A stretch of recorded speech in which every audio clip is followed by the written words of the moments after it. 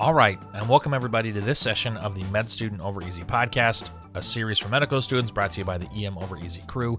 I'm Andy Little, your EM Over Easy host, and I want to introduce two very good friends of the show, Casey McGillicuddy and Kevin Tomasic, who I'm going to let introduce themselves and then take over this awesome discussion talking about your non-EM rotations. So Casey, Kevin, introduce yourselves, and I will keep quiet.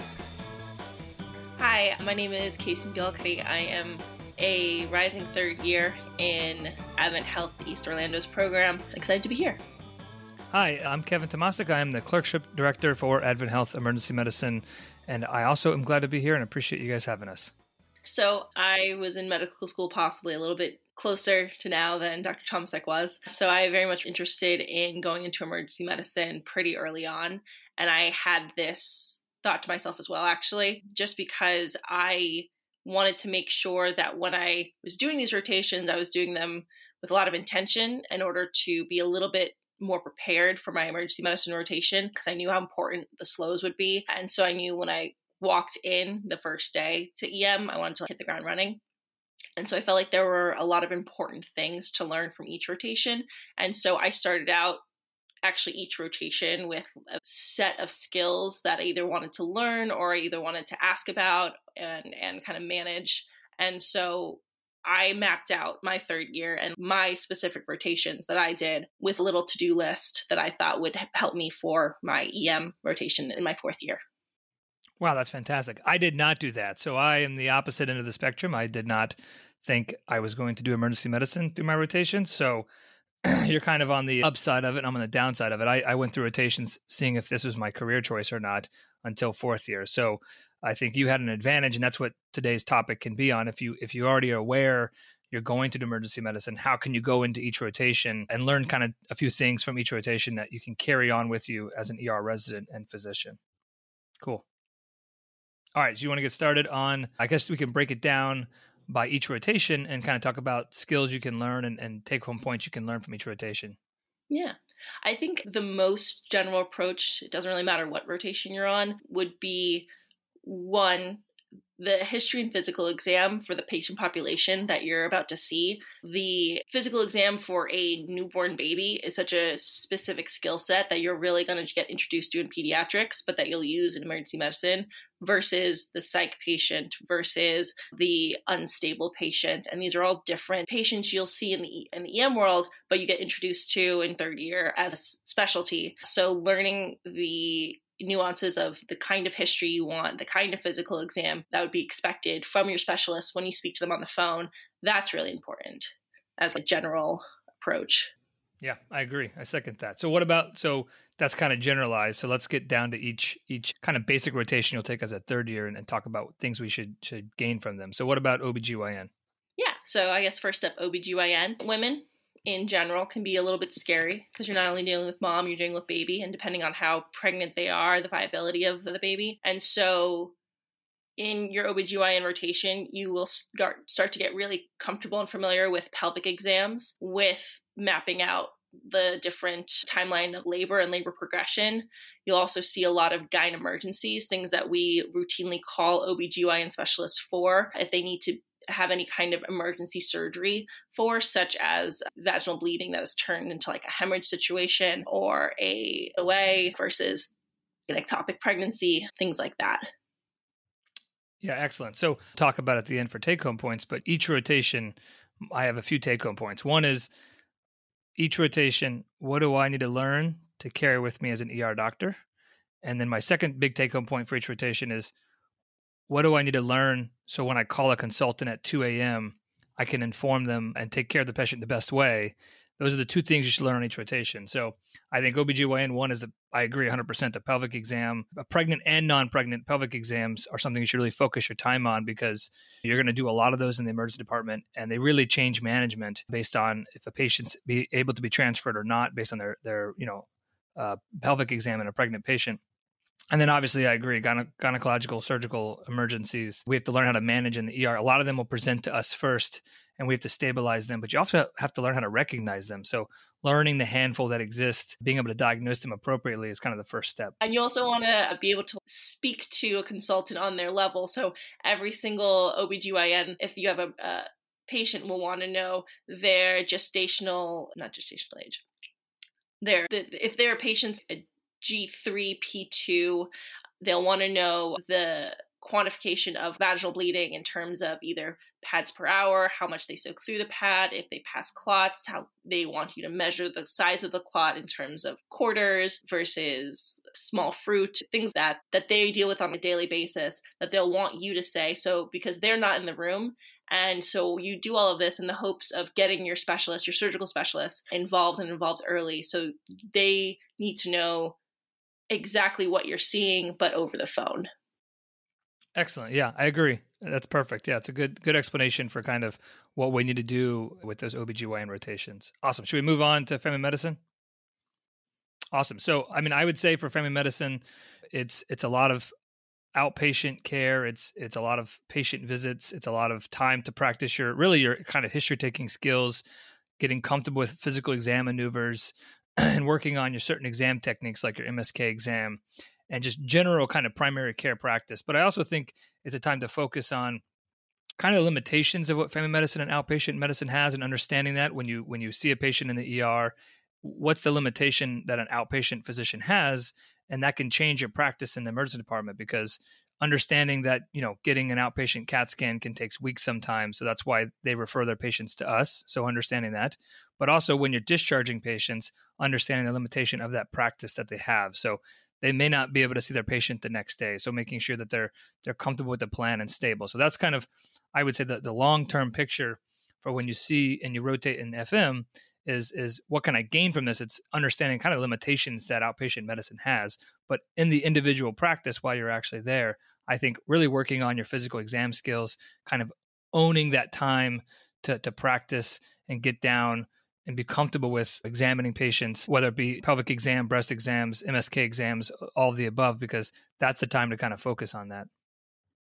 I will say, I feel like sometimes I treat outpatient world as this magical place that I can send all patients to and everything will magically get resolved for them. And that's not necessarily true, but at the same time, patients who lack even that initial PCP follow-up, they are at a significant disadvantage when it comes to the things that I see them for all the time, such as like refilling meds or checking on their their asymptomatic high blood pressure that they're worried about. And so sometimes I tell patients, I'm going to do nothing for you other than connect you with resources, because I am not who you need to see. You need to be plugged into care. And while you're in front of a doctor right now and I can do initial screening labs for dangerous things, ultimately, I'm not going to solve any of your chronic problems. And so I can help you see the doctor who might have a chance of helping you.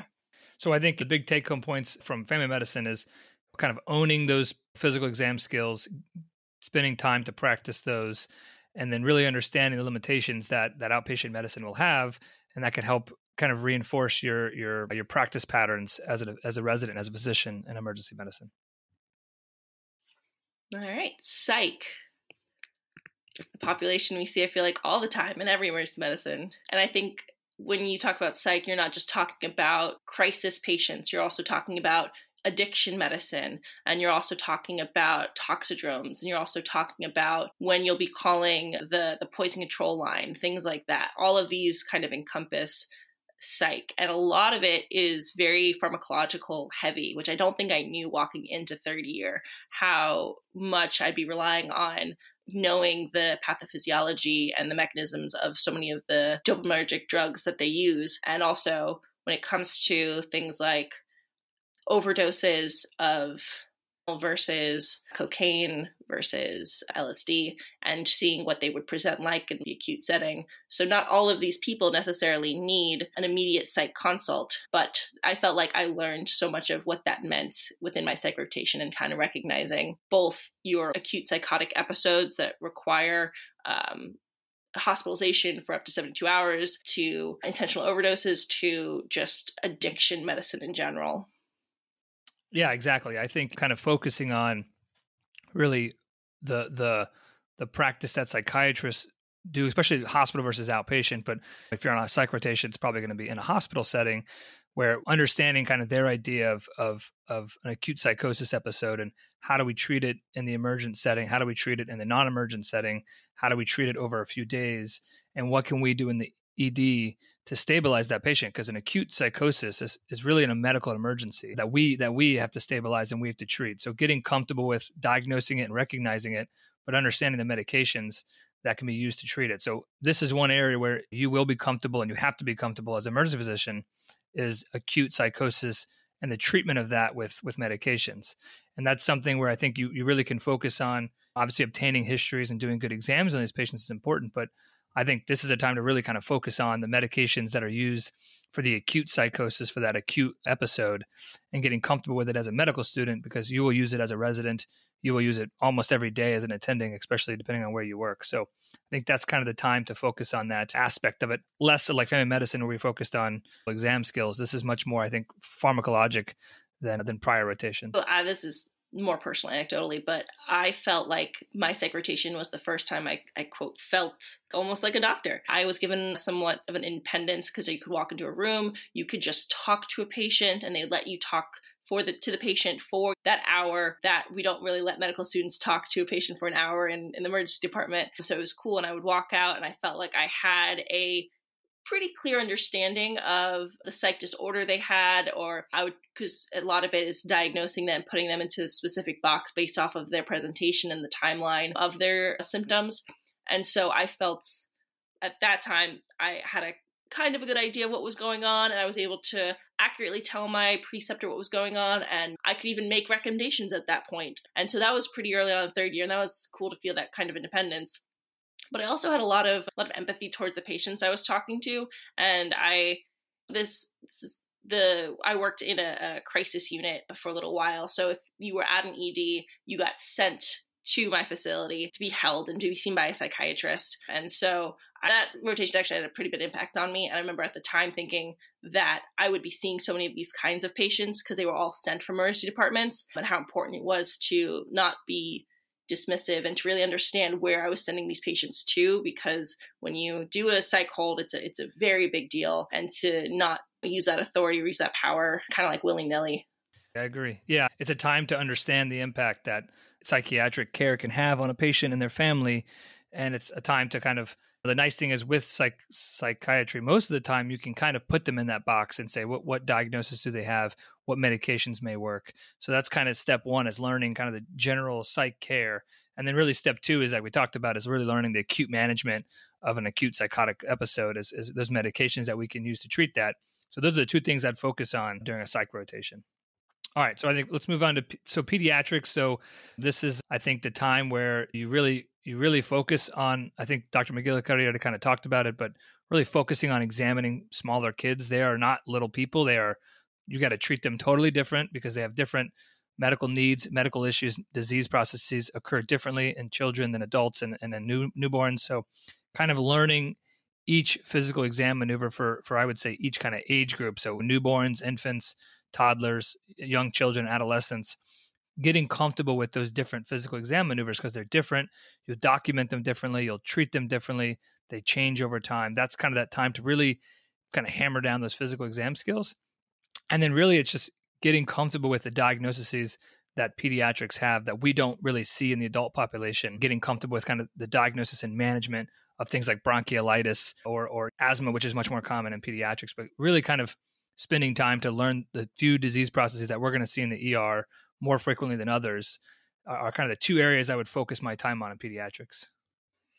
Yeah. And so it's good to get both the outpatient and the inpatient realm of it, because knowing what a sick child looks like just by Gestalt is very hard. But it's the difference between you sending a kid home with a minimal workup versus getting blood. We don't always get blood into every single kid who walks through the door, versus an adult where our threshold to acquire blood laboratories is pretty minimal. However, not that a kid has to prove something in order to get blood work for me. I try to be very vigilant on what child looks sick, but so many kids I see are well appearing. And so It's just because the population itself tends to be more well-appearing. So when you're in pediatrics and you're in possibly even an ICU setting or a floor setting, understanding what a chronic kid looks like, understanding what a typically well child who is now coming in with an acute infection or maybe a first-time leukemia diagnosis or things like that. Because we also, I think in the emergency department, we admit for different reasons. We admit not only if the kid is sick, but also sometimes more heavily for resources or for patient education. Like type 1 diabetic patients, I feel like we treat a lot differently in children than we do in adults. And we're a lot more conservative, and we bring a lot more of those patients in for education because of how much it's going to impact the rest of their life. Yeah, exactly. I agree. So I would say take home for your pediatric rotations, really, I guess step one, nailed it on the head, is sick versus not sick kids. Like getting comfortable with that, seeing both of those populations in medical school, getting comfortable with that differential kind of process is important in your peds rotations. That's kind of step one. Number two, learn physical exam maneuvers on all age groups, getting comfortable with kind of the differences and the nuances of each one. And then your third, I would say, take home point for peds is really learning those disease processes that are much more common in kids or only seen in kids, like Kawasaki disease, et cetera. Kind of there's probably 20 or 30 diseases that predominantly affect the pediatric population that don't affect adults. Kind of learning them and getting comfortable with them, not spending time on appendicitis or other things that are across populations, but focusing on the disease processes that really are specific to pediatric populations. Pediatrics was actually my first third-year rotation, and we actually did Peds ED for, I think it was like 2 weeks, which I thought was great because that's what I wanted to go into. And I remember there was a kid with an ear infection who was crying. He was probably like 2 years old, hard to communicate with, hard to manage, crawling all over mom, really didn't want to sit still. At the end of it, I was like, I'm not going to take a look at the ears. I'm just a third year. What do I know? The attending's going to have to look anyway, so I don't want to cause harm. So I told the attending all of this. I very specifically remember him being like, that's not the way to learn medicine. He's 2. It's okay to have mom hold his head so that you look in the ear, so that you get the diagnosis, so you learn what it looks like, and for you to own your patients, because it's not actually causing harm. It's just, one, you seeing what's going on so you can actually make a diagnosis, so you can affect and change management. And 2, you can't be afraid to take more control of the room, especially when this is something you're going into. I don't know. I remember that very specifically just because it was my first rotations, and it helped me even after that when I was in my surgery rotation. I felt like I had more authority to be more hands-on just because of that one conversation I had early on. Yeah, I think that's true for all of your rotations, especially as a third year. Starting to learn that your medical education matters and is important because you'll be a resident one day and you'll be a physician one day. So kind of owning up as a third year and realizing all these rotations are important, but every patient encounter, every examination will add to your skills into residency and as a physician. So it's important to kind of start that early on. Oh yeah, I couldn't even imagine if I was in residency and I walked up to an attending being, oh, sorry, I didn't look. I just knew you were going to do it. That's an unacceptable answer. That's an unacceptable thing because you are their doctor. And for you not to, I don't know, look or do the physical exam scale or do something because you didn't feel comfortable doing it and so you refuse to do it, that's, I mean, it's one thing when you want the attending there to confirm, but it's another thing to, I don't know, just not attempt something, especially something as easy as an otoscope exam, something that you should be expected to know. I don't know. Yep. Awesome. Okay, so let's move on to internal medicine. So internal medicine, I don't know, I felt like I treated this as my catch-all because I was kind of studying for step 2 while I was in internal medicine, and it just encompasses of so much of what we consider, it seems weird. Internal medicine just seems like most of medical knowledge for step 2. Yeah, no, it is. I mean, it's generalized medicine. And so you do a lot more inpatient, and I felt like I did a lot more rounding when I was in internal medicine. And I will say, internal medicine is this amazing specialty. They know so much information, but I remember feeling so lost when I was a third year. I never really knew why patients were there. I never really knew when patients were leaving the hospital. I just knew I had to stand for about 5 hours every day and talk about my 2 patients. And I felt personally very lost on my internal medicine rotation, which is why I'm not an internal medicine doctor today. So. Yeah, well, I think that's why most of us are here. But I think you kind of hit on the head, though, which is these patients are so complex, usually when they're hospital. I remember as a third year the same way. We went to the same medical school, so we rotated in the same rotations, but they're so complex. There's so much to learn about and know about it. You get kind of bogged down in the details and you're kind of confused about why they're there. Oftentimes it's things out of our control, like the patient needs to go to a nursing facility and they're not open, or they're full, or the insurance is fine. Things that are kind of above our heads at that point in time. But I think really when you're on those rotations, it's learning as much as you can about a disease process that your patient may or may not have, or your other co-med students, patients, et cetera. Because I think this is the one time where you can actually spend time with a complex patient with a complex disease process and really learn the details of each disease. So if you have somebody with diverticulitis, that's the time you should really kind of learn and own up to the diagnosis and treatment of diverticulitis or appendicitis or whatever it might be, or sepsis, et cetera. Start to learn those disease-specific findings for that patient. But that'll definitely make your life easier as a resident and as a physician in emergency medicine. It's this time to learn those disease-specific things for that population, right? Because hopefully you've already gotten your physical exam skills down. You can practice this obviously on internal medicine, but I think internal medicine inpatient is much more about the disease diagnosis that's already occurred, less so about finding your physical exam findings. That's more so what outpatient family medicine is and kind of clinics are for. But this is the time to really own a disease process. If it's diverticulitis, learn as much as you can about diverticulitis, treatment options, prevention, et cetera. That'll carry with you a long way as a resident and physician in the future. Yeah, I think I learned a lot more about the admission criteria, I guess, because we don't admit every pyelonephritis. But I remember we had a pyelonephritis case where she had COPD and she was in respiratory distress. So she was admitted because of not necessarily her primary disease, but because of the complications she had with her other chronic diseases. And then, like you mentioned, diverticulitis. We don't admit every single diverticulitis, but sometimes we do. And it's learning who is the right patient for initial outpatient management, who fails outpatient management, who do you anticipate to come back. I feel like those are the things I learned on internal medicine, because it's quote unquote easy to see an active STEMI in front of you and in your head, oh yeah, this patient's going to come to the hospital. But what about your chest pain that you're not really sure if it's unstable angina? This sounds more like a musculoskeletal, but this is a 64-year-old smoker with a recent stent. Well, you're not going to be taking that chance. You're going to be bringing that patient in and working him up like he might be unstable angina just because of his risk factor. So I guess I felt like I had a better understanding of admission criteria and who needed to come in and versus who needed to go. Which is important, at least in our job now with emergency medicine, is internal medicine is on the other end of that spectrum, right? We've made that decision. We've pushed them forwards to be admitted.